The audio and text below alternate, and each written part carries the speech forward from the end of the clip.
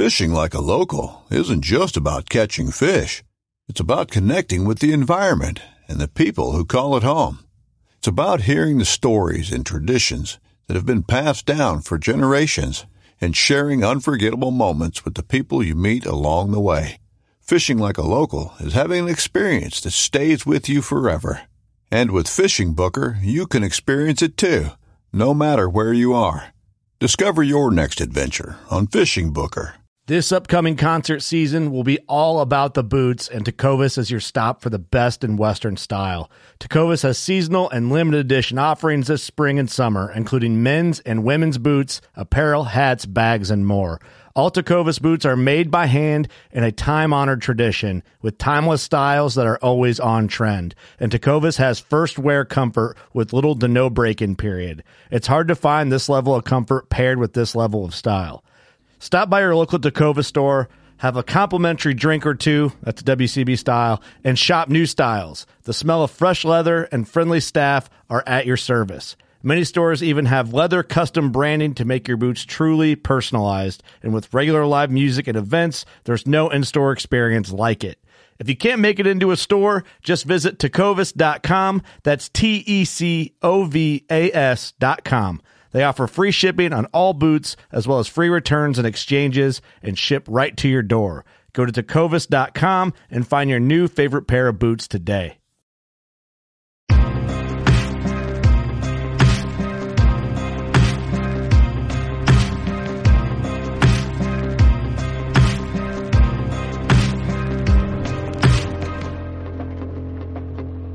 What's up, guys? Thanks for tuning in. DeerCast, episode 73. Mr. Brandon Jennings is...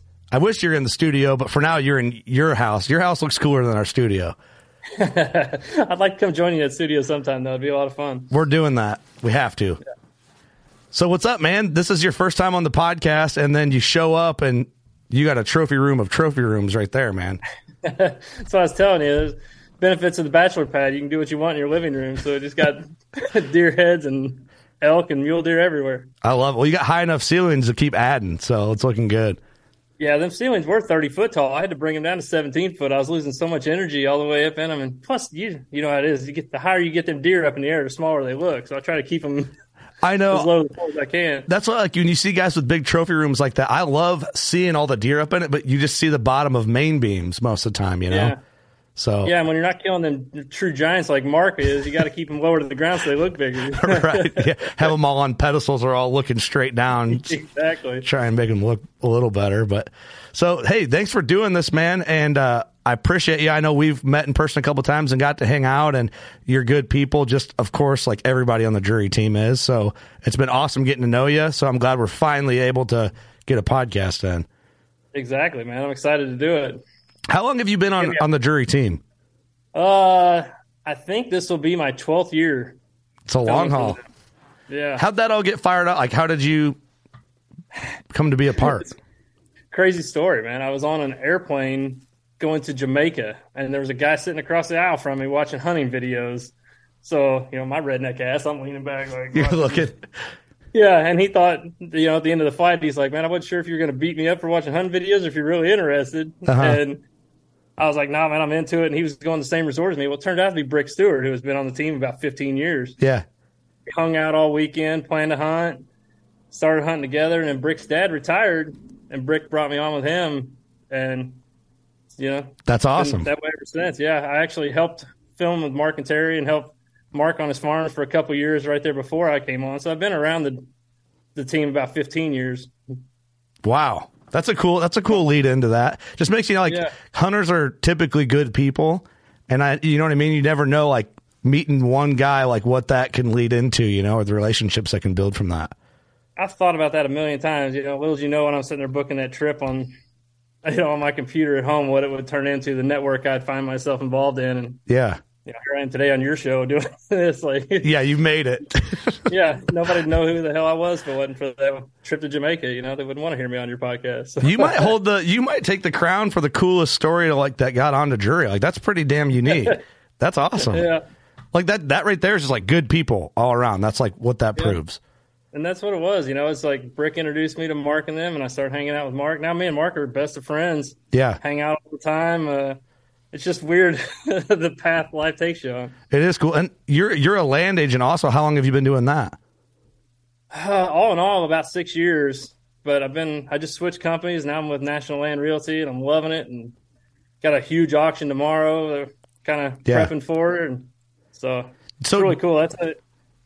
People don't realize the grind that I went on before I got here. I spent 22 years in a factory working 50 hours a week, sweating my ass off, and finally just kind of nutted up and bet on myself, and went out and did something. It's paid off huge for me. What'd you do before then? What factory work? I worked at the Ford Motor Company in Kansas City. No kidding. In Kansas City. That's awesome, man.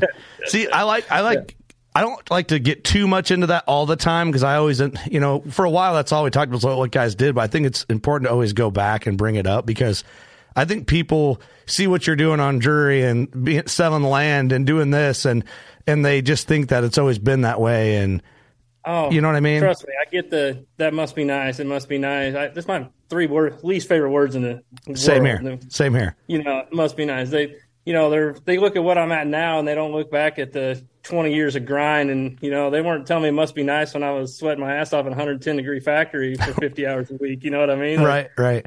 And then coming home and I'm still grinding 20, 25 hours on side stuff trying to get out of there, so build myself up through the blue collar, to get out of there to do what I wanted to do with my life. But for sure.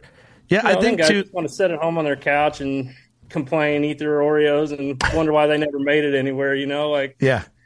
Go out and hustle and do the work. Don't tell somebody. Don't hate on somebody else for getting there.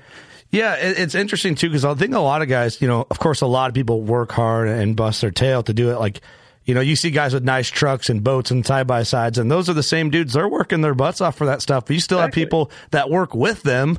That must be nice. So it's like, well, they made that their priority to do that. And the exact same thing you're doing. I had people at the Ford plant always telling me it must be nice to have what I have. Like, we do the same job. You get the same paycheck I get every Friday. Right. Well, I think a lot of it, you have to have a passion outside of work. If work's your passion, that's fine. But you almost have to make your passion kind of a line of work. Too, like if you have goals, I think it's important. But and we're starting to get that a little bit too. Working class bow hunter. We're younger guys. You know what I mean? Like really hard work. I haven't worked that long. Like I didn't do 20 years in a factory, but I busted my tail and then had this side hustle that I busted tail on to try and make like my passion a job. Exactly, and I'm sure everybody must be nice to have a working class bow hunter podcast. I mean, it sure didn't start off being like this. You busted your ass to get from. Right. It's just funny how quickly people forget, man. I'm sure like you experience that a ton. Yeah, and it's all about. I mean, it's all goal driven. I mean, I hate that we're going down this rabbit hole into life stuff. We're talking about deer hunting here. It's part of it, though. Yeah, but to me, it was all goal driven. I wanted to own land, and I wanted to own lots of land. So I realized 50 hours a week in a factory, I wasn't going to end up being the landowner and having the land that I wanted to have and pass down to my kids. So I was outside hustling, and I think that was keeping that mentality that's what I wanted, just kept driving me to keep going and going and going, Yeah. How is land agent the term? I always just fall on that term, land agent. Is there something that I prefer that over, a lot of people want to call us realtors, but if you don't belong to an MLS, you're not actually a realtor. We're just real estate agents, but I like being a land agent. That's what I Okay. I don't like dealing with houses. There's way too much that goes on with houses. And you want to be like places where you can kill deer and you're more knowledgeable on that part of things. Exactly. It's easier to probably sell for you is like where you can kill deer. But how much has that helped, I don't know how to word this, hunting career, you know what I mean? Like your career involvement in hunting and being a land agent. Is it boosted it at all? Oh yeah, for sure. Just the social media following that I've gained from being Maturity Outdoors to this point has obviously helped my land career. So there's a lot of eyeballs on my stuff when I put it on social media and stuff. So that's a huge boost of things. And plus just the networks that I've got to deal with over the years. I get to be around Mark and Terry and the Tom Wares of the world, these high end managers. And I just soak in all the knowledge off of these guys and watch how they're doing things and apply it to my farms. And then when people ask questions, I've seen that on Mark's farm, or I've seen that here, Yeah. It all plays together very well. Yeah, I would imagine. I grew up in a farming community too. So, I knew all about tillable land, and so it's like my whole life led me to here, but I didn't know it was going to lead me to here. It was just one of them branches in the road that took off that worked out. No, I get that. Yeah, that makes perfect sense. I always thought it'd be fun to do that, like trying to get licensed and do it all. But I look at, I see these, not that I'm like intimidated by it, but certain areas like where I'm at, I don't know if there's a need for another land agent. You know what I mean? It's just like there's already these established experts that do it that I'm like, I'm good on it, I think, you know? It's a very competitive market for sure. But, you know, there's always room for competition. Like, that's true. I've busted in, you know, and a lot of those guys that you call the experts that are doing it, they've been doing it for a lot of years, and it's just name recognition and brand recognition over those years. So, you know, I mean, you just got to build it up yourself, you know, ramp it up, be present, be there all the time, be in front of people. Like, it doesn't happen overnight. It's a slow starting career, that's for sure. Yeah, I can imagine. Like our local guy. Hustle. Yeah, side hustle. That's like our local guy here, Chase Burns, man. He's everywhere, and he's an awesome guy, too. I bought my farm through him, you know. But it's like locally, you just go to where he's at and look what he's got, you know, here in our area. So it's cool to be that guy, I'm sure, you know, for that. Oh, yeah, I'm sure it is, too, you know. I'm sure you are that guy where you're at. In the Midwest, it's Jeff Probst and Todd Bigby. Like, they're the two kingpins around here for sure. And, you know, they've been at it a long time, and they're best at what they do. Like, I like doing deals with them because I learn something from those guys every time I do them. You know, they're with a different company, but it doesn't matter. You know, you're still seeing how they interact and how they do and picking their brains, and they're the two best at what they do. So just try and soak it in. Right. For sure. No, I just always thought that was cool. And I think it'd always be a cool, like, not that I ever would want to do that full time, but I think about it a lot, like how fun that would just be to do, you know, but it is. I mean, I love my life now. You know, I went from 50 hours a week draining every second of the drive down there and working for 10 hours in that heat and driving home. And now I wake up and I decide my day. Yeah. You know, it's easy. I'm sure you notice too, like it's easy to fall into a lull too, where you don't have to be somewhere and do something. Like you have to physically force yourself to get up and maintain a schedule throughout the day when you're. You do. And it's weird because every day is different. So, but it's like, I always say this, my biggest motivator is anxiety. Like my anxiety keeps me moving. And it's like, see this? I have a get shit done list. That's awesome. That motivates me, like, and it's got everything on it that I got to do. And when that list is full, I'm stressed as can be. So but you're moving faster. Exactly. You're moving faster when that list is full, I bet. Yeah. Yeah, exactly. Because I want to mark stuff off. Like it's such a great feeling to mark stuff off your list. It is. I'm a whiteboard guy, so I have this little whiteboard. And we're expanding our studio, and I want a big giant, like, you ever seen that screenshot from It's Always Sunny in Philadelphia where Charlie's like got the strings and everything's written on the thing where he's like doing this? Like, I want that.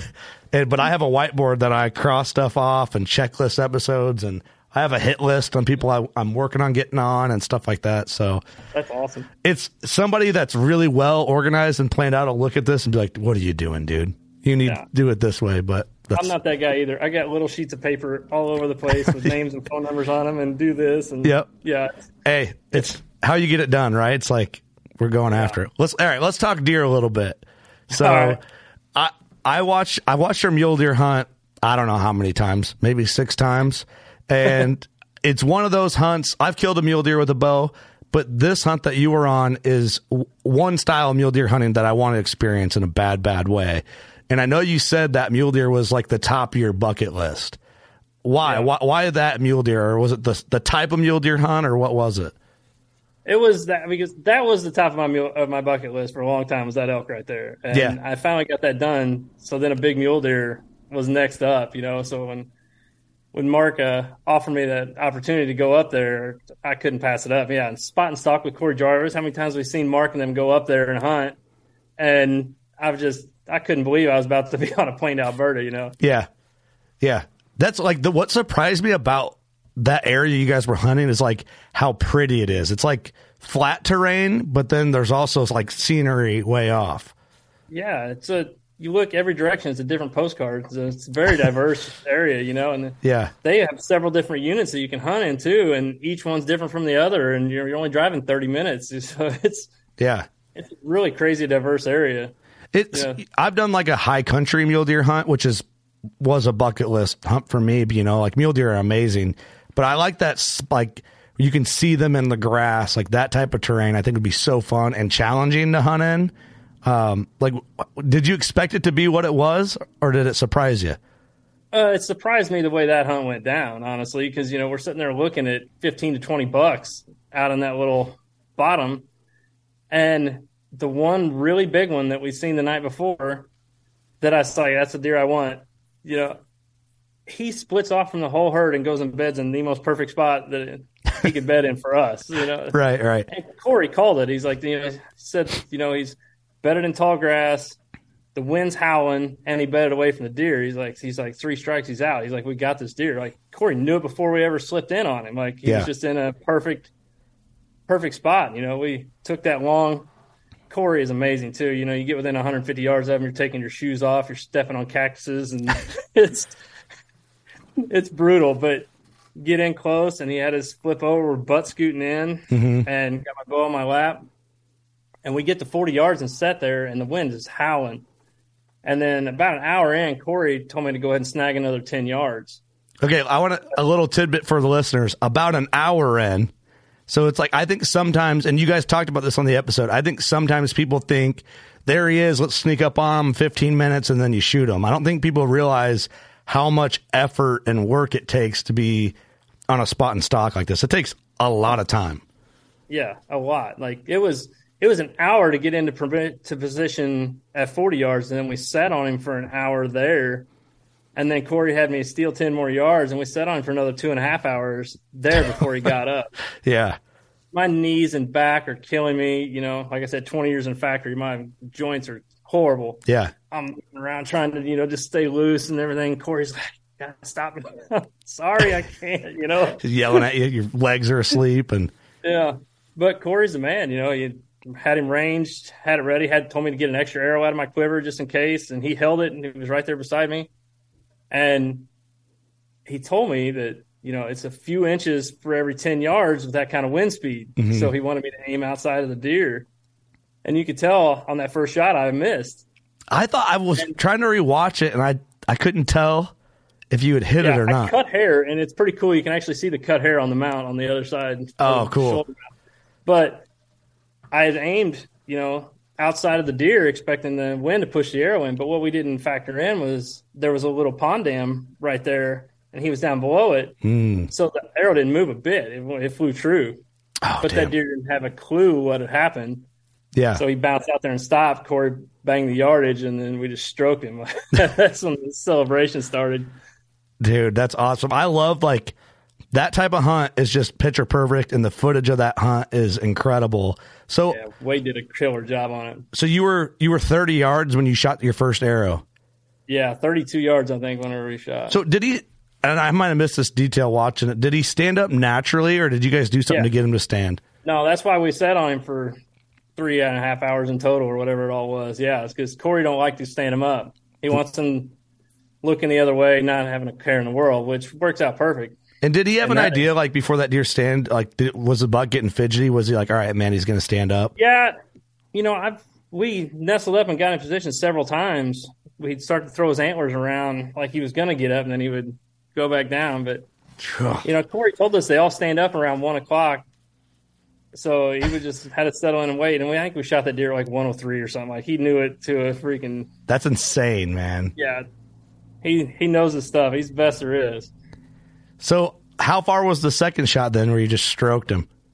I think that shot ended up being just under 40 yards. Money. And, yeah. And perfectly broadside then. You know, he was quartering away hard on that first shot, but the second shot just stroked him. He didn't run 150 yards and piled up. Yeah. Yeah, it was exciting. Then we FaceTime Mark. Oh, gosh. Got to celebrate it with him, which was nice. But that buck's frame looks so insane. I mean, and we can see the mount in the back over your shoulder there. Yeah, it's still just, it blows all my whitetails away just looking at it, you know, just that huge frame that he has. Dude, that's so awesome. I told them guys I thought that deer was going to go over 190 whenever we saw him. They're like, oh, no, you're big eye and you're big eye. And then he ended up going like 191 inches or something that next day. Yeah, even he didn't, Corey, he didn't think it'd go over 190? No kidding. Normally the mule deer guys are dialed like that, you know, but hey. He thought it was upper 80s, but he didn't think he'd get to 190, but. That's awesome, man. There.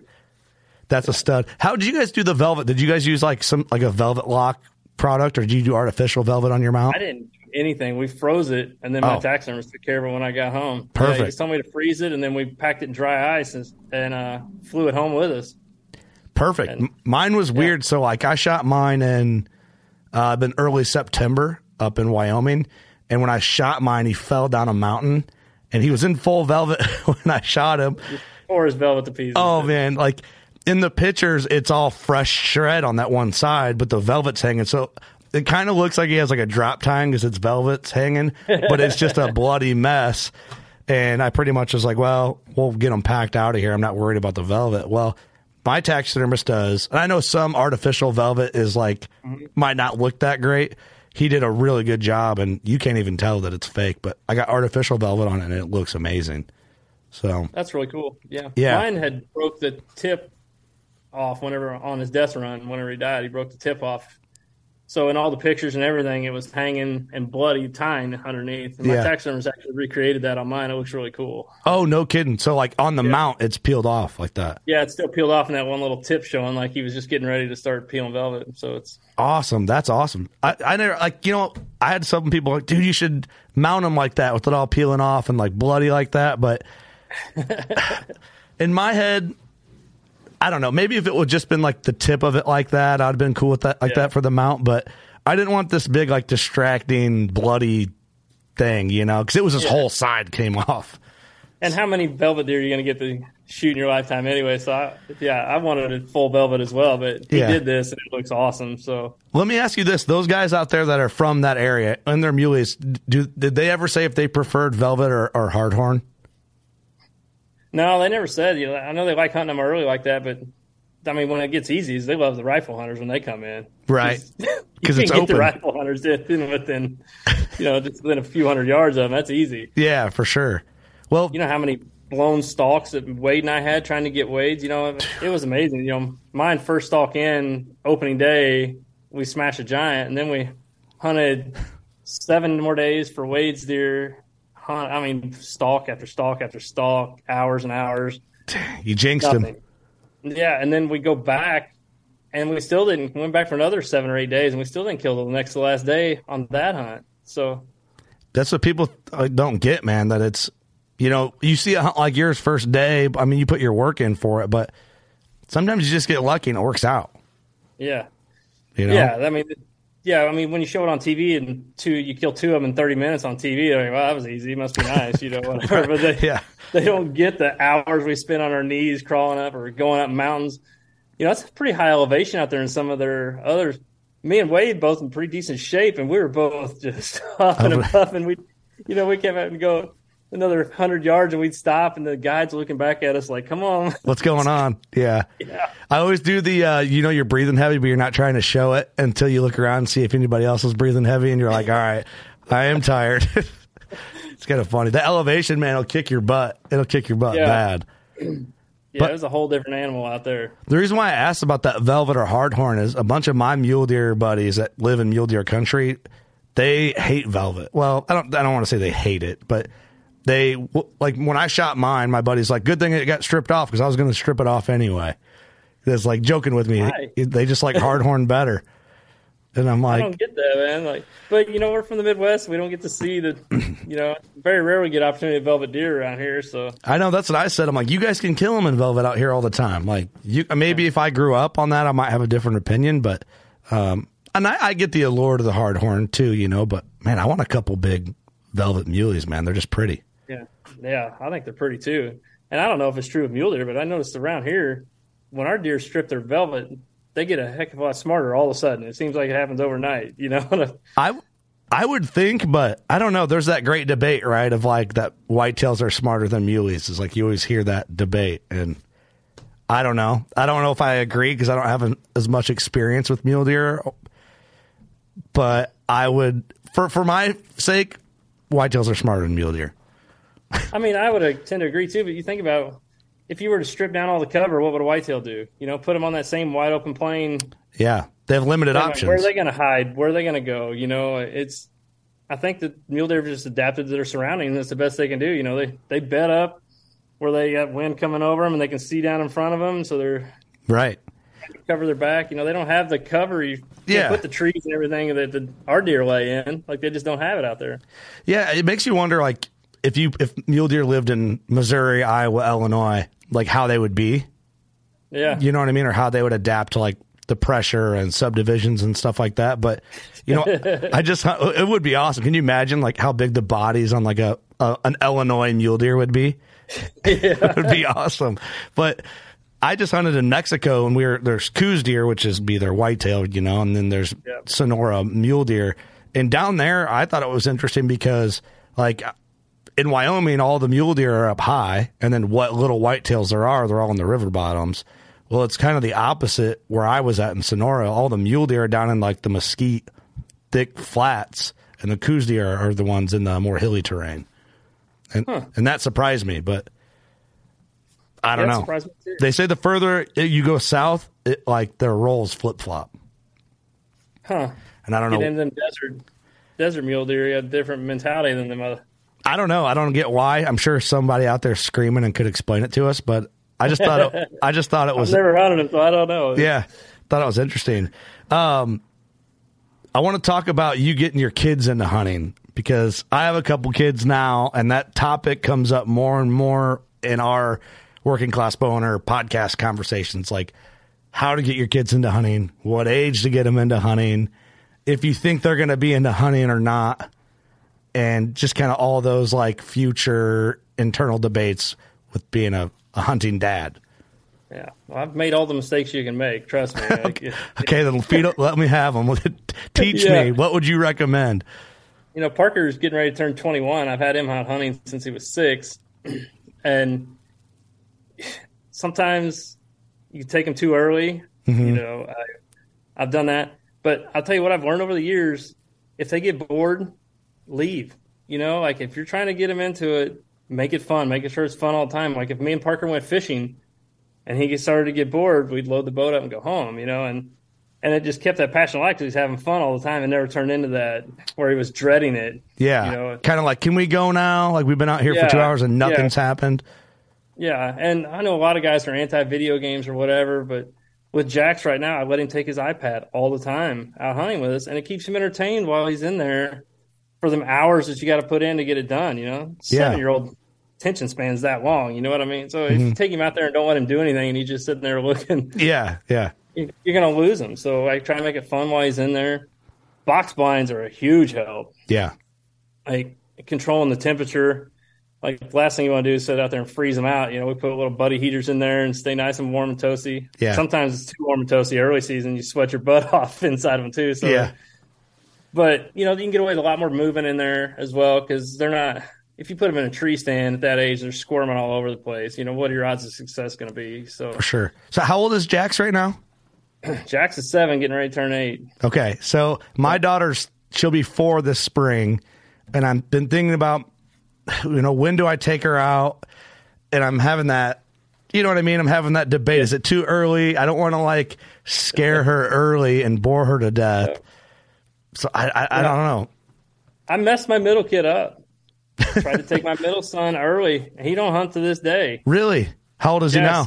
16, getting ready to turn 17. He still has no interest in it. He'll go out and film me. He has no interest in hunting, and it was because I tried to force it on him. Oh, man. He just wasn't interested, and I was still just trying to take him out and shoot, do this, you know, come hunting with me. Yeah. Wanted that. And one day I forgot to bring his earmuffs when we were shooting, and he shot and got his ears rung. And it took me forever to talk him into shooting again. And I took him out to shoot the very next time, and he was shooting something with a scope on it, and it blasted him in the forehead. Oh, scope item. Scope, yeah. And I've lost him ever since. Like, he has no interest in it at all since then. Oh, man. See, that's my fear. You know what I mean? Like, it might sound like I'm joking around about those concerns, but they are genuine concerns for me, because I want my kids to hunt with me. You know, I want them to share the same passions I have. Same. So I'm. And that might get old to people who listen who don't have kids, of our listeners, but I think people who do have kids that listen might find value in it, you know. And the common trend is don't force them, but you also want them to you want them to go and experience something cool. Like, I know that if I take my daughter out and a turkey comes in, he's drumming and spitting and doing all that stuff at 10 yards, she's going to be like, whoa, even whether we shoot it or not. And that'll have her hooked, I would think. But I don't know. Turkey hunting's a really good way to hook them the first time. An excited bird, it's a whole lot different than a food plot full of deer. But right. The other thing I do every year is I plant specific food plots for kids, and not just my kids. The guy I hunt with on a lease with me, Justin Lurk, he's got his kids and he brings them over, and we make smaller food plots just for the kids, or we'll build some structure into our food plots to tighten the shooting up. Oh, okay. Yeah. Kids, so there's nothing worse than them seeing a target animal that they want and it's 50, 60 yards away or whatever. So make them 30 yards wide and make them longer, or we'll shape them weird to where they pinch up in front of the blind to give 20 and 30 yard shots. Yeah. Stuff like that that'll be just kids hunting spots that will make sure that the deer are tighter. Oh, that's good advice. Yeah. So even screening and stuff like that to pinch them down. Yeah. Yeah. That's good advice. I do have a box blind. I figured I could maybe get her out early season whitetails with her if it's just seeing does. Even if I don't think there's a chance of killing one, she can just have those experiences, having a sense of what it's going to be like. My son, I don't think I'm going to have an issue. He just seems like he's just an animal already. So I don't think I need to be nearly as concerned with him. Maybe I will, maybe something will come up that I have to work through with him. But yeah, I just, in my head, I'm always thinking about how to navigate it. I'll tell you, my kids have always liked being part of the process too. So that's something else that take them out on food plot days and let them do things, riding on the tractor, picking up sticks or rocks or being part of it. So they can go in and they have it's like a sense of pride when they get there and they're on a food plot they helped plan, or remember when we did this, Dad? Kind of thing. So stuff like that's always neat to kind of help get them into the process as well. Anymore, killed so many deer my age. I was just talking about something like this yesterday. I enjoy the process more than I enjoy the hunting and killing of it, anymore. Yeah. I this time of year right now is when we're doing the chess. We're playing chess. We're working, we're trying to kill these deer right now. Yep, for sure. So, it's all stuff I've seen in past years, or the new movement trend that I've seen where I'm like, all right, I'm going to move this food plot. I'm going to shape it like this, do this to beat this one deer. So to me, the chess of it, figuring out how to beat that one animal, on his turf is what I take out of it now, but I'm always setting up all my other plots to take other people. For sure. I take 6 or 7 people a year to kill big deer. I just like to film big deer die, but I'll pick 1 or 2 out that I want to shoot and then just hone in on. See, I feel too, with me getting a little older and having more deer under my belt and kind of patterning them and have the process of the hunt to the point of the kill. I'm leaning more into exactly what you just said also. Another thing real quick for you, because I want to get talking about land stuff, because I know you're probably going to get texts from me from now on about, hey man, what would you do here? But one of my buddies told me, give your kid a trail cam and let them go set it up, make that their camera. So when they get the pictures and stuff. So that's something I'm going to try and do with my daughter, maybe this year. She might not quite get it, but at least I can kind of be, all right, let's go put this camera out. Where do you want to put it? And then make that idea a lot. Yeah. Maybe even let him have access to it on his iPad, even, where he can check the pictures. That's a good idea. That would be. Make their own account on it. That way they have their own app. Yeah. That way it pings on their iPad. Have you as an add-on for the account where you can look at them too. But no, I like that a lot. So that might be something to help increase interest easier. Yeah. They're on their iPad anyway. Yeah, why exactly. not? That's a great idea. You can spoon feed them through the iPad on it, I guess. But no, man, I like that you said the whole process of it is kind of captured me in a whole new level of passion. The more I hunt out west, I'm curious if you feel this way too, because I just killed my first elk this year. 2 years ago, I killed my first mule deer, and I love that type of hunting. I do. But I feel like when I get back home in whitetails, I fall deeper in love with whitetails. And I think it's because I'm becoming a better hunter, having different experiences. that I love like putting all my like tricks I'm learning in other places and passion into figuring out deer in general. No, it's the same with me, man. I throw everything into it. Like, it starts for me right now, you know, and it's all year long. I just started dating a new girl last year, and she can't believe all the work that goes into deer hunting. Has she ever been around it before? No. That's hilarious. Yeah. So, we're like borderline psychopaths in a way. Yeah. Oh, she would agree totally with that statement for sure. Yeah. And, you know, it starts now, like I've got a list of notes on every farm. I keep them throughout the year. Like, I want to do this farm, you know, and you know, so many people just watch deer. I saw 15 deer tonight. Da, da, da, da. I watch how they move through the property of trying to catch any kind of little something that tipped me off to, you know, so, you know, and your trail cameras are the same way. If you keep noticing the same buck doing the same thing the same time of year, like there's something to it, you know, you need to. So I'm always trying to put the puzzle pieces together as I'm watching them. I'm taking notes for this off season. I need to do this, and this. Yeah. You know, and this year I've got a laundry list full of things I want to do at one of my leases. And a lot of it's with the skid steer. I'm going down there and cutting trails and bringing them out to the food plot. And like, I got a certain idea how they're moving through the property a little bit better, but I've only had that farm for about 3 or 4 years. So I'm still in the figuring out process of how they move through the farm. Cause I will not go into the timber. Like, only during the rut will I ever penetrate my timber. Yeah. It's just not, I'm the same way now. That's something I've recently started doing in the last 3 years. And my sit to kill rate ratio has like gone up drastically since I implemented that in my hunting. Yeah, for sure. You know, it's anti-productive. It just, once the deer know you're there, they become that much harder to kill every time they know you're there, every single time. And a big deer will, you know, if he knows you're there once, his daylight activity is going to be cut in half or a third. You know. Do you utilize like e-bikes or anything like that for your entry exit? I do not. No, I don't have any. I'm like such a strong advocate for e-bikes, man. Like, I just recently started using them. I just like the magic carpet aspect of it, you know, but I guess not every stand requires it, but it it depends on your layout, but I was just curious. No, you know, and a lot of the stuff we hunt, I try to hunt the fields close to the bedding areas and stuff.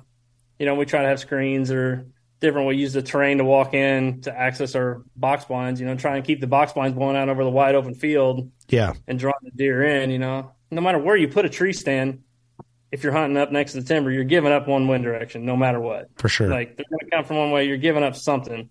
You put that box blind out in the middle, you know, and your timber wraps around your food plots right here, you can blow it over the wide open field and get away with a lot of stuff right there. So, and you can actually maneuver in your accessing it, you know, and when you're getting out at night.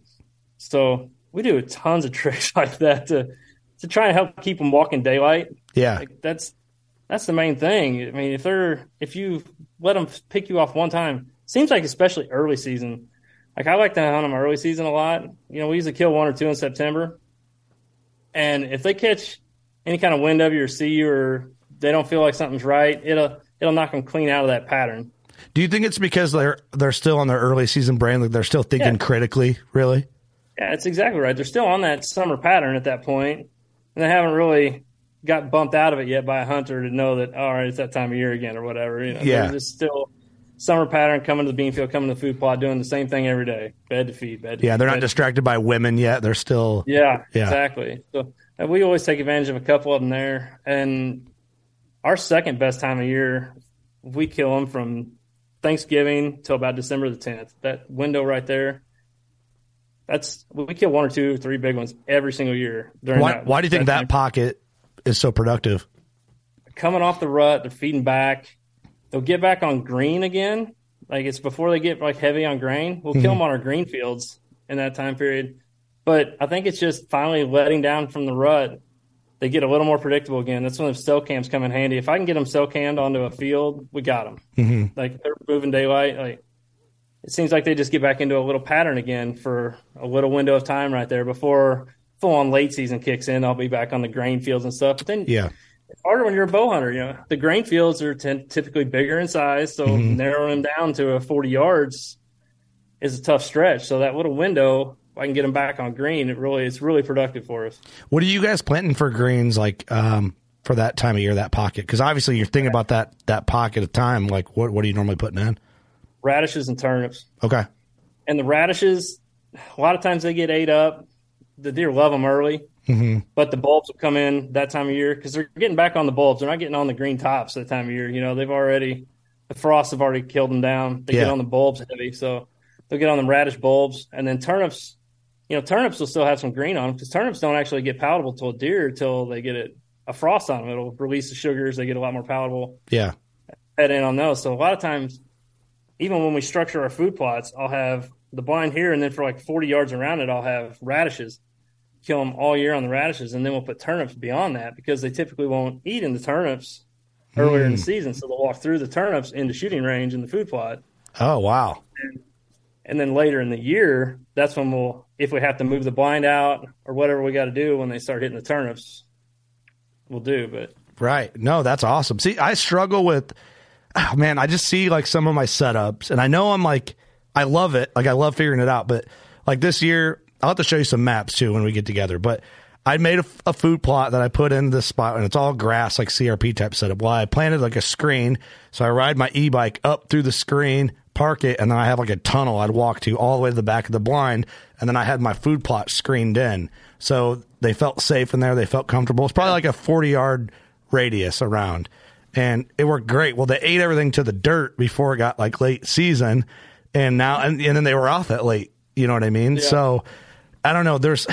I got to figure out how I want to structure it. And I'm always trying to think of like how I can use screen to benefit, always entry and exit, but then like movements and stuff for them to where it's productive for the deer movement, but I'm not boxing myself out of an opportunity because my screen's in the way.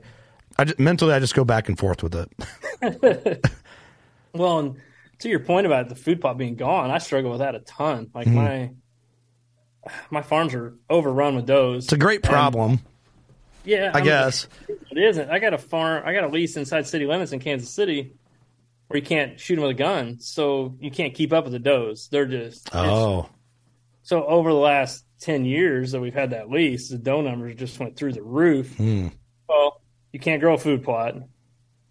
The amount of social stress on the bucks trying to breed all those does and everything, like the horn size has actually went down significantly. It's like too many fish in the pond theory. Yeah, exactly. It's almost stunted their growth, like to your fishing reference there. But yeah, it's not only that, it's almost impossible to kill them down there too, because you're going to see 50, 60, 80 deer a sit. And they're going to be all around you, moving around like ants. So you're going to you're going to get busted no matter what. So it's just made it tougher and tougher. So, but I've got another lease by a state park, and we're able to control the doe numbers a little bit with guns there, but still not enough. Like there were certain food plots I planted 4 times last year, and they let them get up and eat them down. Let them get up, eat them down. Really?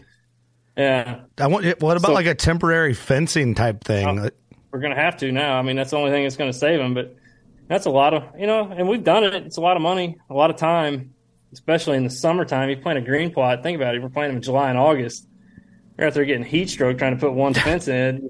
Yeah, right.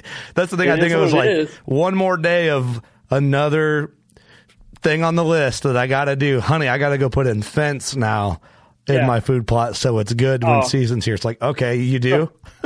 Trust me, she thought I was an idiot when I had to put up 13 electric fences this year. But they won't grow without it, so. Well, that too, and I know there's going to be some people that hear that and they go, you're putting up fence for like almost like another must be nice type attitude, but the money and time and labor and away from your family that you already have put in for your food plots. Yes.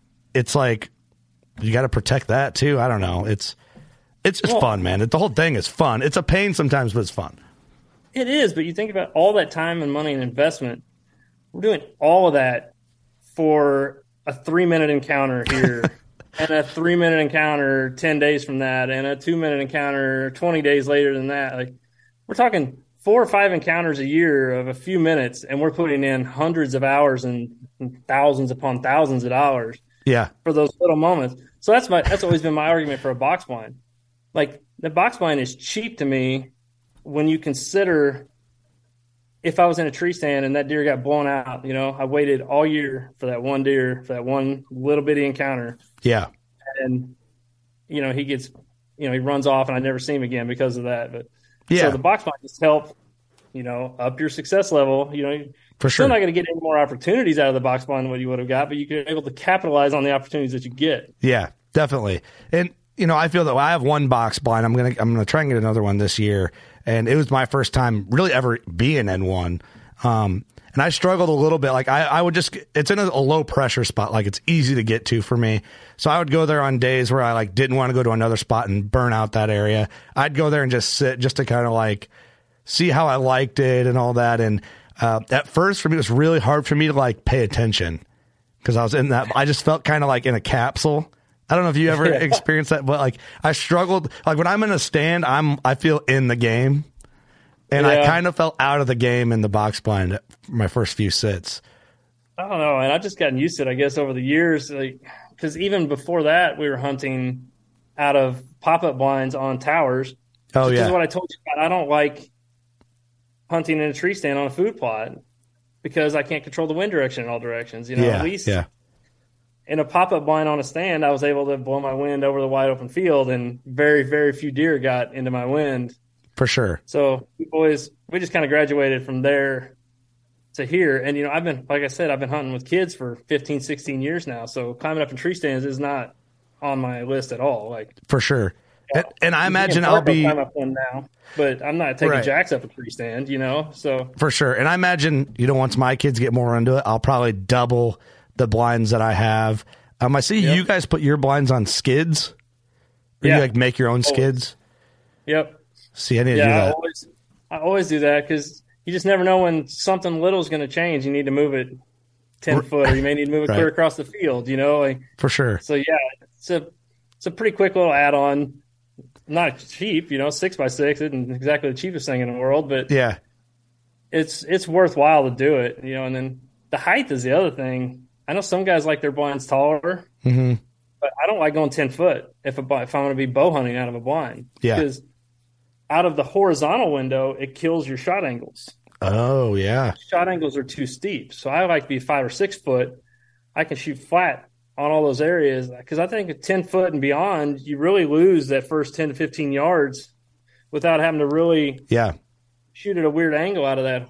You have to shoot out of your verticals, and sometimes with a camera and everything else, it's hard to get out of them verticals. So, see, I put mine on 10 foot, and it's 10 foot to the bottom. And I did the I just did the 4x4s in it and ran it down, made my own ladder or whatever, and it's in place. I can't move it around, so maybe I should go out there with a tractor again, lift it up, and hack them down, and then build my own skids. That way, if I want to pull it around, I can. Heck yeah! But what I'm thinking about doing, if I get another one, getting a gravity wagon. Like a lower gravity wagon, and building the floor and putting it on top and just ratchet strapping it down so then I can pull it around and yank it everywhere. Yeah, but the skid I think is the better way. I might end up doing that. It is nice because I can even yank them around with my Rangers. If I got the truck there with me that night, there's been times we've seen something that night, and I always keep a chain in my truck, and see something that night. So after we get done hunting, drive the truck in, and trucks don't bother deer. I don't care. No, they don't. There's a lot of times on them high populated farms, we'll drive the truck in to knock deer off the place, and then drop everything off and use that to get in and out. It's just equipment to them, Yeah. Yep. And, they're used to highways and everything else, and especially my city lease, there's vehicles, all the way around. All the time. Used to that. Well, that was my thought about the gravity wagon, It looks like farm equipment, I guess. Hopefully if I do that, that's what it is to them. Well, I'll tell you, even the pop-up blinds on towers, what I was amazed at with those, if you put a pop-up blind on the ground, there ain't gonna be a deer walk near that without blowing at it for 2 weeks. Yeah. But when we were putting them on 4, 5 foot, 6 foot towers, we could hang a camera on them and have deer walking within feet of them that day. Just something about them being able to see underneath them. Oh. That they don't even wig out about them at all. Yeah, it's not a threat. No. And I think think about it, honestly, it probably looks like a tree, honestly. The big bushy, leafy part at the top, and they can see underneath the bottom of it. It's just not a thing to them. But right. when you got that blind on the ground blocking their entire vision through. Yeah, it's weird. They can't see around black hole that they're trying to figure out what that giant black hole is in the woods all of a sudden. Yeah, that's a good point. I never thought of that. And I've never tried that either. I'm normally like anti-ground blind just because my attention span gets shorter because I can't see as far. I just need to get over it. But and I will probably with the box blind. I'll get over those little, getting used to sitting in it. Just wait till you start hunting with kids all the time. It's all you're going to get the hunt out of. I know. You'll make do. I know. So that's where it's gotten me to this point now where I may hunt tree stands, October 25th to like November the 10th, somewhere in there. Yeah. And then it's. Well, I'll be in the same boat, but I'm not mad about it. I think that'll be the fun part of like learning to bring kids and all that. So, but I appreciate that advice, man. And we need to get you in studio so we can have a full blown, real long conversation. I need to get a bunch of the jury guys in and just cut up with the whole WCB crew and get you guys in some trouble. You ain't getting any jury people in any trouble they couldn't get into themselves. I know it. Yeah, probably get us in trouble. But, well, dude, I appreciate your time and the fun conversation. We're already at the end of the podcast, which is crazy how fast time goes. But we just need to get it figured out or get you guys in studio and tear it up. And I need to get on with Terry's crew and get a bunch of them guys up here also. So Yeah, you'll love Forrest and them guys. Forrest's a great guy. I know. I've chatted with them and stuff, and it's like we finally got a podcast scheduled, and we've been struggling back and forth on he's got something going on or we did. It's just sometimes people are busy, man. It's hard to figure out. Yeah, well, this time of year is getting into planting season. All the grain's getting ready to go in around here in the Midwest. So I know, but it's so wet we can't get around, get in to do anything yet. But. Well, it's about to turn up for turkeys, and then all the work begins. Yeah, from planting season on. So, your what's it called? Your shit to do list or whatever. Yeah, get shit done list. I need to order that same notepad for my studio and just have it. Yeah, my whiteboard's embarrassing. Whenever people come in to record, I always like hide it back here behind my desk. I'm like, I don't want people to see how I like operate on a day-to-day basis. Hey man, when I told you that I used to work at the Ford plant and then come home and was side hustling all the time, I had whiteboards hung up in my bedroom. Really? Yeah, 2 calendar whiteboards and then 3 other whiteboards hung up that I had notes on and things to do. And it was like, I like it. It's satisfying. It is satisfying to like erase the done, cross them out and stuff like that. So there's probably a better way, but I like crossing them off so I can see that I got it done for a while. Yeah, I know. That's what I have too. All the schedule dates and everything for the show. It's just messy. I don't know. Yeah. My wife would come in and yell at me probably because I'm unorganized looking, but we'll deal with that. But hey, where can people find you? I'm all over Instagram, and I don't do Facebook near as much. I kind of got sick of all the haters on Facebook a long time ago, and it's gotten a lot better now. But Instagram's where I like to be the most. For sure. Jennings Drury Outdoors, man, and then anybody looking for any land, always hit me up. Licensed in Missouri and Iowa. Get that little self plug in there. How about that? You got to. If you want to send me any info for that, I'll put it in the description so they can click on there. And I don't know if you have a spot where they can see your listings and stuff, but I can put that on there also. So perfect, man. You just got to give me like 2% of each sale listing that comes from the pod. That's all. That's it. That's cheap. That's it. I'm cheap over here, man. I'm just trying to help you. Yeah, I appreciate that. Yeah. Well, thank you so much, man. Let's get something figured out, get you guys in studio, and we'll have even more fun. All right, man. Say when. I'll be there. All right. Appreciate it. Thanks, everyone, for tuning in, watching, listening. Go check them out. Buy some ground so I can get that 2% commission, and we'll call it a day. Thanks, guys.